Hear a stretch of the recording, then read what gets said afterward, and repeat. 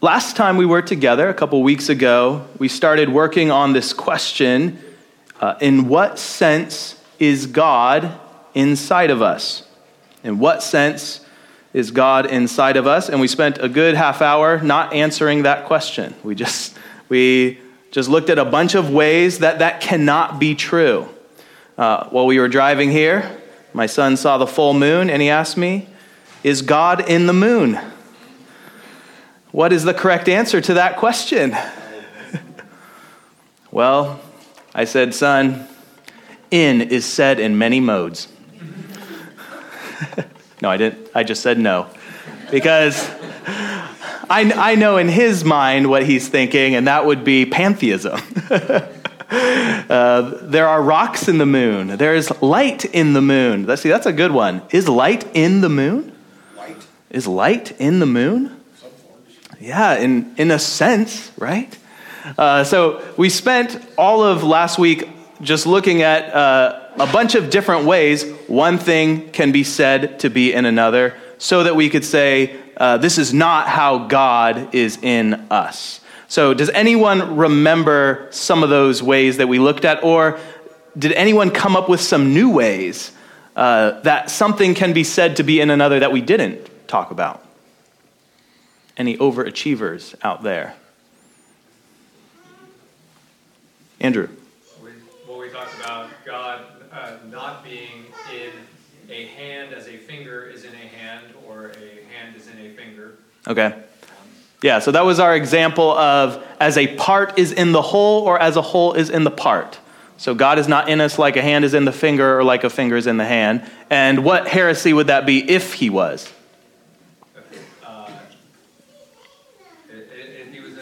That would be, I don't know. If we were one with God like your finger is in your hand, what would be problematic about that? I don't know if that knows though. Yeah, making God a creature, breaking the first rule of theology. So again, this would be monism or pantheism, anything that's just saying all is one or we are God. So monism is one of the fancy ways of saying that all is one, mon. And then pantheism is a form of monism. And then there's like panentheism. There's all sorts of heresies out there. Let me just run through real quick all of those ways that we looked at last time. So the first one was, as a body is in place, one thing can be in another as a body is in place. And this is the most proper way of saying in. So we are in this room as bodies in this place. We said that cannot be true of God, because God is not a body. God is not a body. The second one and the third one was the whole as in part and part as in whole. So we already did that. The fourth one was as a species is in a genus, or as a genus is in a species. And does anyone remember what the example was for that one? Is God in us like a species is in a genus, or a genus is in a species? Okay, so the example of this one was man. So the species man is in the genus animal, and then the specific difference of man within that genus is rationality. So the most proper definition of man is rational animal. So it gives you the genus and the species. Does that make sense? Genus and species business comes from Darwin and evolution. No, genus and species is predates Darwin by like 1,000 years or 2,000 years or more.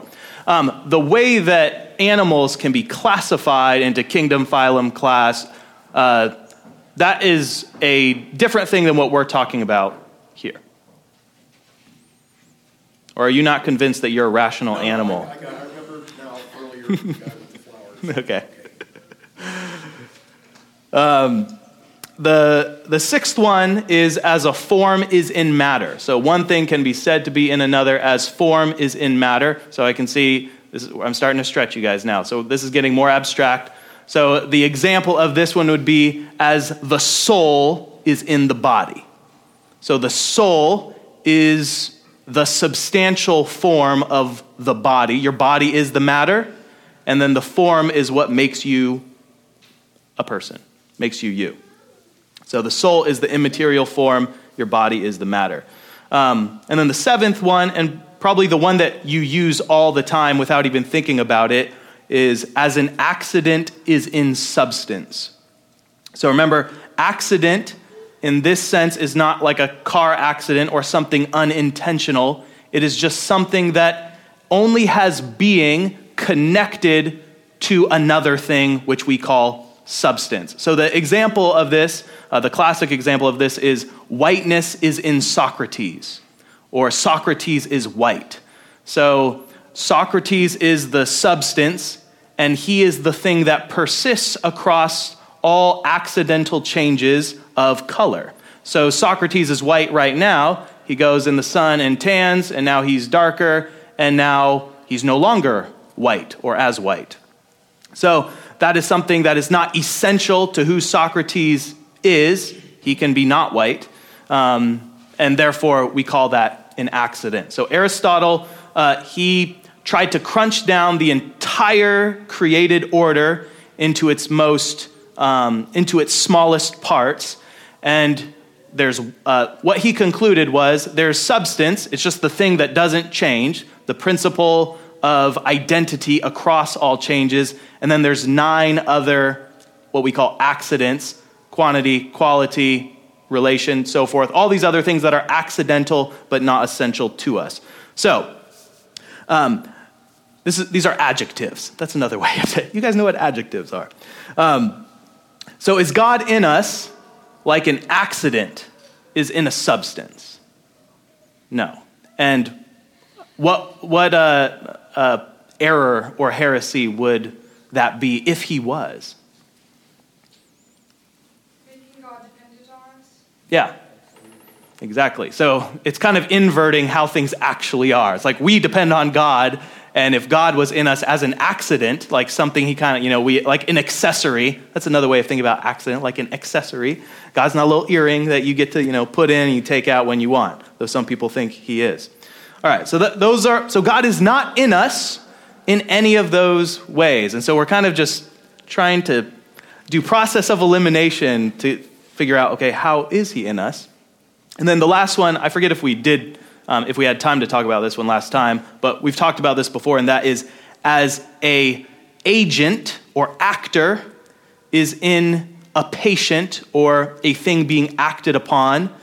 In technical jargon, this is called efficient causation. So as a cause is in its effects, and if none of that made sense to you, just think as a author is in his story, or as the craftsman is in the thing that he makes, as the elf is in the sword that he crafts. Our example was as Tolkien is in Middle-earth, or as Lewis is in Narnia. And we said, is God in us like that?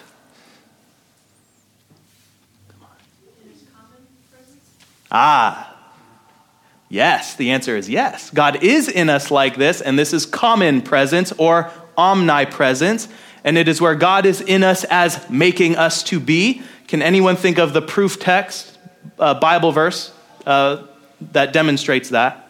Genesis 1:29. Let us make man in our image and likeness. That is a legitimate proof text. That would be one. The one that would draw it out a little more is when is in Acts 17, when Paul says, quoting a pagan philosopher, "In him we live and move and have our being." So God is in us in the sense that we are in him. Do you see how okay. So we call that God's common presence or omnipresent presence. And by the way, this is also how God is in the moon. Is God in the moon? Yes. Of course, James, as agent is impatient, as efficient cause. Who's your dad? All right. Okay, so there's one way that I've taught you that God is in us and really in all things, which means, God's in you like he's in the moon, not that special. Hence, we call it common presence. And this might be my favorite lesson thus far because I finally get to tell you about special presence. So this is, tonight we're going to talk about how God is specially present in you. remember the reason that we're asking this question. Let me give you kind of a twofold reasoning for why I think this is a very worthwhile question to ask. One is because this is one of two realities that God being in the tabernacle and temple signifies. So there's two primary realities signified when the glory cloud goes into the temple. So who can tell me at least one of those realities? What is it signifying when the glory of God goes into the tabernacle? It's telling you about something in the future. Yes, Jesus. That was the answer. So we're talking about the incarnation, the presence of God when it is eventually hypostatically, that's our fancy word, when the presence of God is united in Jesus Christ. When God and man are united in the person Jesus Christ. So remember, that was one of the forms of God's presence. Common presence, hypostatic presence, and then now special presence, which is what we're going to talk about tonight. And what is the proof text for this? I'm not just like making stuff up here. What is the proof that God in the temple is pointing to Christ? John 1, when he says, God, the word became flesh and tabernacled among us. You get the gold star tonight. Write your name on the board. Good job. So yes, the fact that it says that in the incarnation it was God, the Word, coming and literally tabernacling among us. And Jesus says things like, destroy this temple, and 3 days I will raise it up. And it says, referring not to the temple, but to the temple of his body. And then we have all these other passages where Paul says, you're a temple. You should be holy because God is in you. And that is what we are trying to understand tonight. And of all the things in Christian meditation, we are approaching really the summit and height of Christian meditation this evening. So when Moses climbed up to the top of Sinai into the cloud, the dark cloud of unknowing, that's kind of what we are doing and have been doing over the last 5 weeks. It's all been building to this moment where, yes, we would see Christ and we could do a whole series of lessons on Christ, but God in us. God in us. That's what we want to understand. So, how does God dwell inside the believer? I'm going to give you the answer.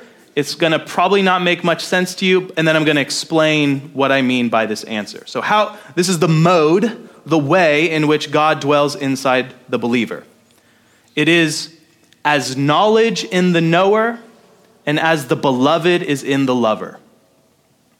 As knowledge is in the one knowing, and as the object of love is in the one loving.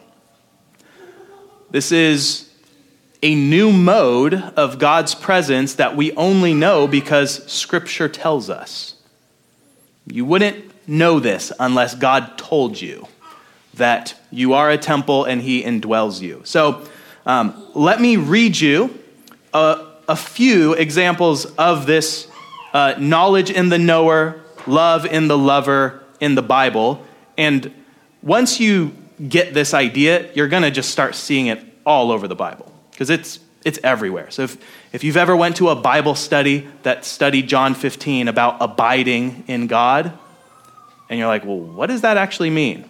This is what we're talking about right now. Okay, so let me just read you a few verses and think about this. Knowledge. How is knowledge in the knower and love in the lover? This is John 14, 15 to 17.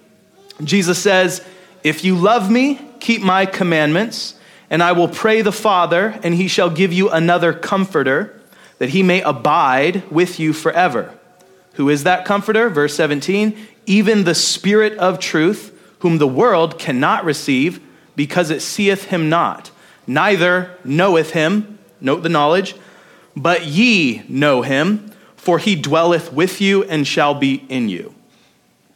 All right, another one, 1 Corinthians 2:12, Paul says, now we have received not the spirit of the world, but the Spirit which is of God, that we might know the things that are freely given to us of God.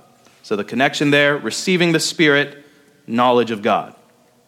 1 John 4, 12 to 13, John says, "No man hath seen God at any time. If we love one another, God dwelleth in us, and his love is perfected in us. Hereby know we that we dwell in him, and he in us, because he hath given us of his Spirit." So, if you love one another, God is dwelling in you. This is how you know that you dwell in God and God in you, because he hath given you of his Spirit. All right, and then finally, Ephesians 3, 14 to 19, Paul says, "For this cause I bow my knees unto the Father of our Lord Jesus Christ, of whom the whole family in heaven and earth is named, that he would grant you according to the riches of his glory to be strengthened with might by his Spirit in the inner man, that Christ may dwell in your hearts by faith, that ye, being rooted and grounded in love, may be able to comprehend, know, with all saints what is the breadth and length and depth and height, and to know the love of Christ, which passeth knowledge, that ye might be filled with all the fullness of God."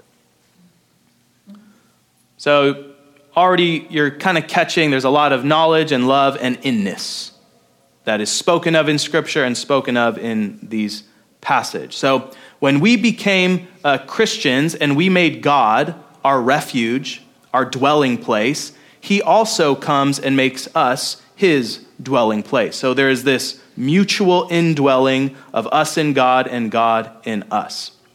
Now, whenever you are trying to understand something about God and are having trouble doing that, like when I say knowledge in the knower and love in the lover, what does that mean when it comes to God? It is always helpful to start with what you know on just the creaturely plane. So what do we know about knowledge, creaturely knowledge, love on earth? Charles.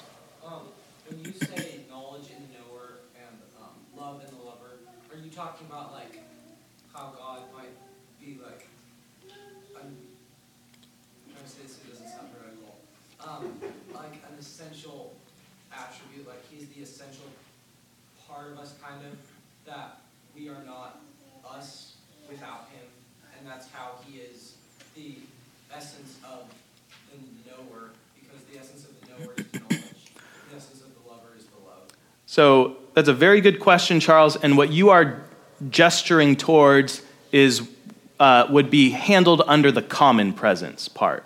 So like the fact that we can know or that anything that we do know comes from God, we would handle that under common presence. But you're thinking along the right track. To piggyback on that, how can you help me understand how this is not an accident within a substance, or backing up one more, how this is not the form within the matter? Right? So let me run through my example, my creaturely example, and then if it's still unclear to you, you can ask me that at the end. Good question. So let's consider what knowledge in the knower and love in the lover is amongst creatures.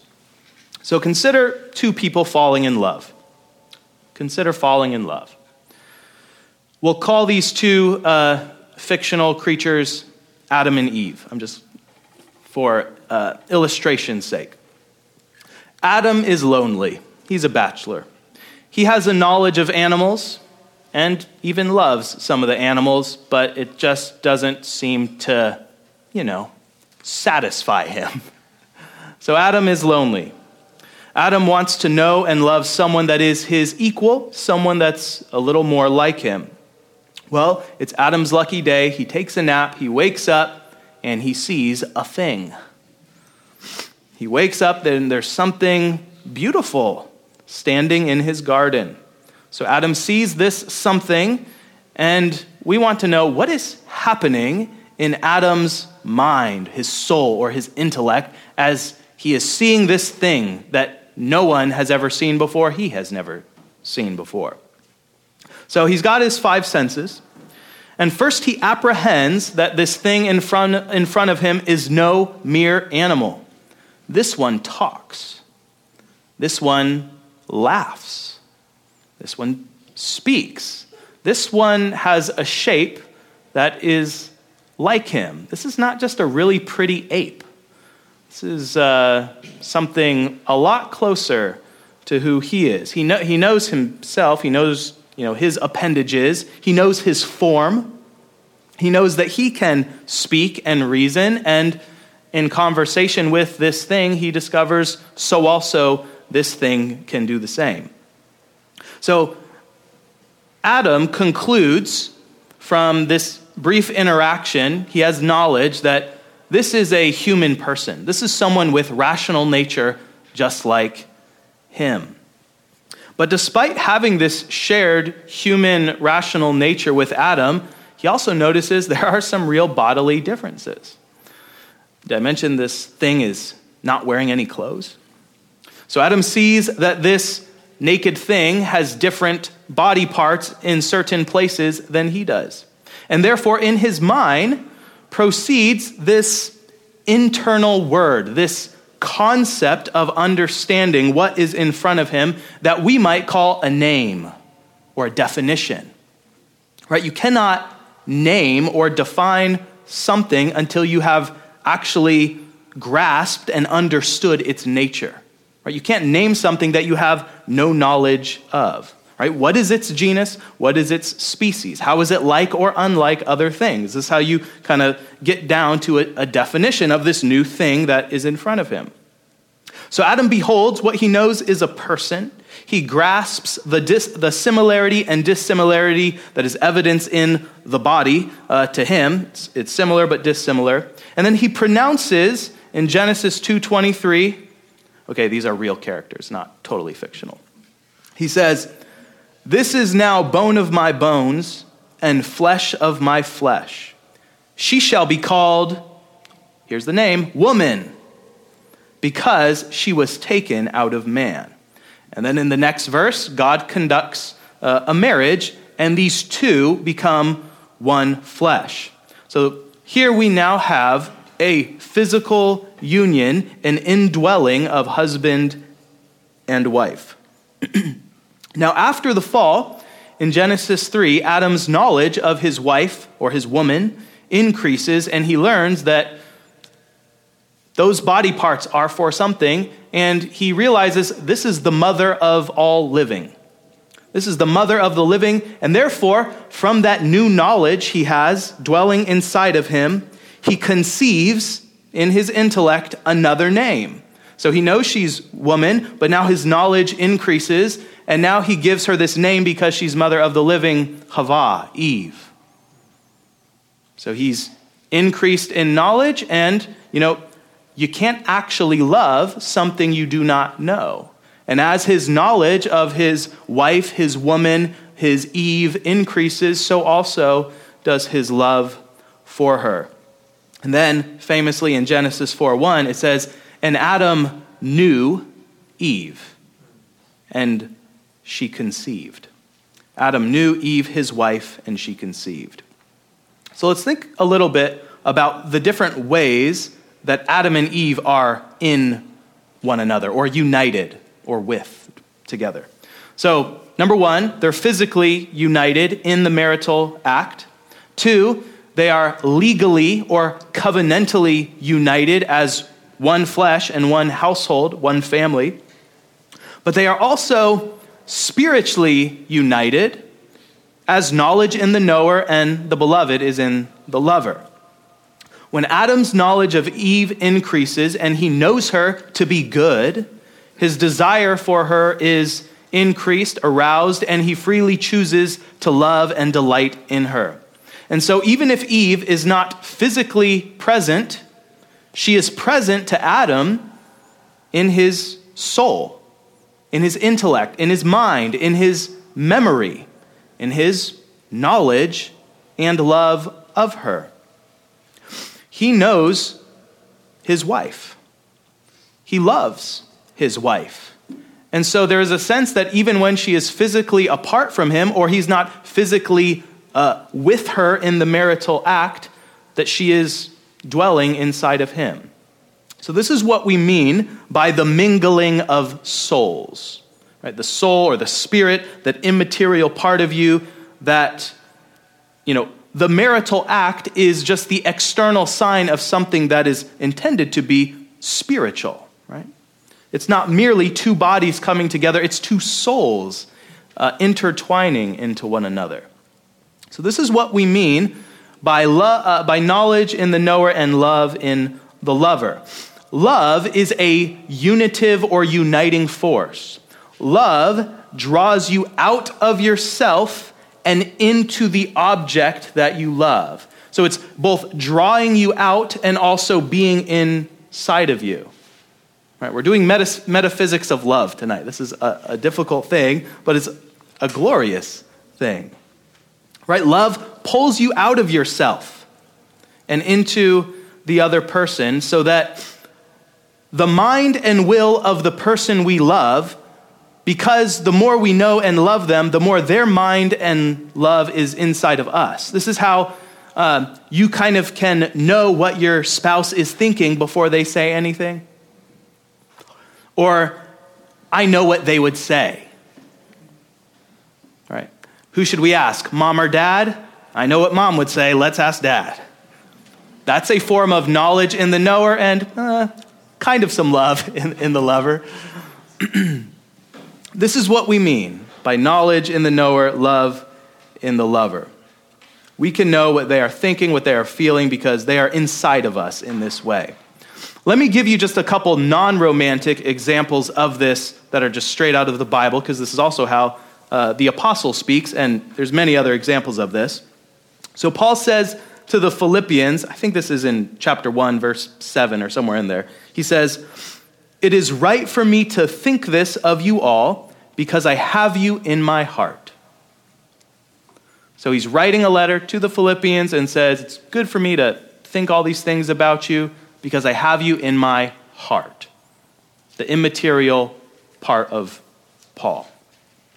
Likewise, he says to the Colossians, "For though I am absent in the flesh, yet I am with you in spirit, rejoicing to see your good order and the steadfastness of your faith in Christ." There's also the kind of a negative example of this. Remember Gehazi after, I forget if it's Elijah or Elisha, heals Naaman the Syrian, and Naaman's like, "Hey, I'll give you whatever reward you want. Thank you for healing me." Is it Elisha? And Elisha says, "No, it's not a time for us to be receiving, gifts. It's a time of exile right now." But then his servant Gehazi goes out and catches up with him, and he makes up a story, and he's really just trying to get rich from Naaman the Syrian. And then when he comes back, Elisha says to him, "Did not my heart go with you when you went out to see Naaman the Syrian?"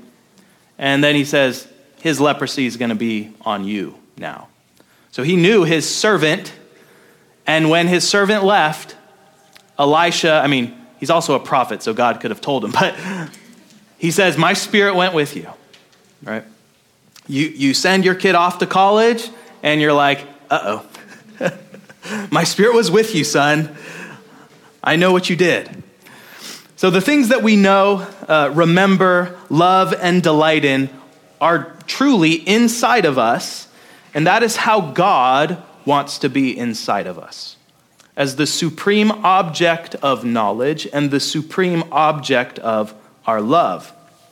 It says in Psalm 10:4, "The wicked, through the pride of his countenance, will not seek after God. God is not in all his thoughts. The fool says in his heart, there is no God." So that's why God doesn't dwell in the wicked. God is not in all of their thoughts. And unlike Eve, unlike any other created thing that we can see and know with our eyes, what do we know about God? He is invisible. He is a spirit. He is incorporeal. He is eternal. He is infinite. And as it says in 1 John 4:12, no man hath seen God at any time. So, whereas Adam could get knowledge of Eve and have knowledge in him, the knower, and love in him, the lover, by his sense perceptions and interaction, what is the way for us to know God? Well, his word. Supremely, this is why Christ came. Colossians says he's the image of the invisible God. There is no doctrine of the Trinity that is explicitly taught until the coming of Christ. And yet, if you think on Christ and you recognize that this is the Son of God, you are starting to ascend in knowledge of God, right? So you can know Jesus walking around Galilee as a miracle worker and teacher. You have some knowledge of Jesus. But once you recognize by the gift of faith that he is God, and then you read the scriptures and you are told all of these other things that you could never deduce outside of supernatural revelation. Well, now you are given supernatural knowledge. You are given supernatural love. We call this charity. This is why Paul says there are many great gifts that God gives the church, but the greatest one is love. It's charity. It's the love that God pours forth into our hearts by the Holy Ghost. It is the very person of the Holy Spirit that is given unto the saints. And this is why when you love one another, the Bible says God is dwelling in you. It is not as if he was sleeping. So if you are elect, if you are someone that he has effectually called and caused to be born again, the Holy Spirit has made his home in you. And just like you aren't always in your home, sometimes you go out, sometimes you think about other things, right? God really indwells the elect, the saints, permanently. Though there are times when it feels like nobody's home. But that's actually because you are not contemplating God. Knowledge in the knower, love in the lover. If you ever, at some point I'll teach a class on Trinity, but Trinity is an extremely difficult doctrine to do. This is actually where you start. Because the way you understand that God is three in one is by considering these internal processions, we call them, that are inside of you, namely the word or the concept that is in your intellect. When Adam is seeing woman, he has this word in his mind, this mental conception based on what he sees, and then he speaks that word, woman or Eve. That procession inside of you is what John 1 says is the Word, the eternal Word. That's the analogy for that. So if you're actually going to contemplate God, you actually have to first contemplate your own intellect, your own faculties of being able to know and how you know, and your will, which chooses what to delight in. So I'll pause there, and before the children come in, I'll entertain any questions.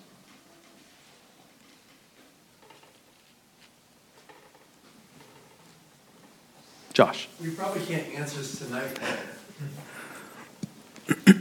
Seems like you're saying that the way that God indwells in us is through our intellect, through our will, what we know about him, and our love of him as the supreme object of love. Yes. Yep. Which is, words aren't going to work here. I want to say, exactly. I want to say immaterial. That's not what I mean. I want to say not physical. That's not what I mean either. I guess my question is, where does the Holy Spirit come in? Because the Holy Spirit is God. Yes. And so I hear you saying that, and it makes sense as far as how God dwells us. But the Holy Spirit is also God, and he plays a role somehow. Yeah. And then you just said something that sounds like, I'm going to use the wrong word again. It sounds like he's physically with us, and I don't mean physically. You know what I mean by that? Yeah. That he's an actual, real thing. That's So, really in the room, and not just my intellect. Yep. So, all that we're talking about under this heading, special presence or God indwelling, includes the Holy Spirit. It actually includes the Father in a certain mode. So it's the Word, the eternal. So Jesus, hello, son. You want to come sit with me? Okay. We do some Bible. All right. Let's be quiet for just a minute while I try to answer a hard question. So here's, it is hard to think of how one immaterial thing can be in another immaterial thing. And that's what you're bumping up against, which is why the analogy God gives us is a cloud going into a physical space. Because you're talking about a level of immaterial abstraction that is so high and difficult, right? I said this would be hard. But anybody can understand a cloud going into a body in a space. So what we're saying is, just like in, so think of what Ephesians 5 says about the mystery of marriage is about Christ and the church. So the marital union, we call it the mystical union, the spiritual union, the communion of saints, that we are all members together of one body. Hey, that's kind of like a part is in a whole and a whole is in a part, right? The reason why we went through that list is because those are the creaturely analogies that help us gesture at the actual thing. Like, here's the metaphor, here's what the metaphor means. So this is why I think probably the most fruitful way of meditating, meditating on knowledge in the knower and love is in the lover, is by considering marriage and the union that you have with someone you love. And so think about, I think it's in 1 Corinthians, where Paul says, we have the mind of Christ. Well, Christ knows everything, but I don't know everything. So what is Paul meaning by we have the mind of Christ? Well, it means you know him well enough and love him sufficiently enough to know what Christ would do, what would Jesus do in the situation. That's what it means to have the mind of Christ. And in this life, Paul says in 1 Corinthians 13, when he's bumping up against this, so he's thinking about love, and this is the greatest of all gifts. And he says, faith is going to pass away. That's how we see God now, is by faith, as seeing him who is invisible. Hope is going to pass away. But love is going to be the thing that remains, and it's why it's the greatest of the gifts. And he says, in this life, we only see through a mirror dimly. And when we are asking these kinds of questions, how is an immaterial substance in another immaterial substance? We're just talking about humans. We're not even talking about God yet. How is a husband and a wife in one another? Well, it says knowledge is in the knower and love is in the lover. And the more you think about how you and your spouse are united, then you can say, it's kind of like this, but I can only see through a mirror dimly.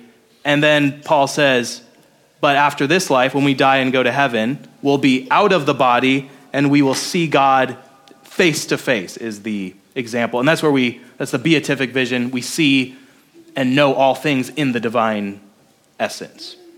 So, like I said, that's why what we're doing right now is the height of Christian meditation, because it's the closest you can get to what heaven is going to be in this life, is when you are meditating upon the Holy Trinity, and who is knowledge proceeding essentially and love proceeding essentially. That's the Holy Spirit. You have to first have the creaturely understanding of what even those are, so that you can better understand that is how God is three and one, and not three gods, he's one God. Because there's something interior to you proceeding, doing stuff, loving, and yet it's within you. That's the analogy that the church has used to expound the doctrine of the Trinity. Excellent question. I'll ask you, so we've got the next time we have midweek service, I think Joe's going to be teaching on something, so it'll be my week to be with the kids. So we'll have a good month until we pick this back up again. Would you like me to do a second pass on some of this material, or would you like me to start in on the actual like furniture of the tabernacle? Like, what's the bronze altar mean? Do we still want to work on this super abstract hard stuff, or should we go look at some actual furniture? Andrew? Stay with this. It's been in my brain. Okay. Yes, this is how galaxy brain happens. So if it makes you feel any better, I've been working on this lesson or thinking about this lesson for like months. It's hard. This is very hard, and yet it's also it's hard to climb up a mountain, but the views are worth it. And I would love for to help you carry you up to base camp, carry you up as far as I can. But a lot of this is work that we all have to climb into God, and I want to help you do that.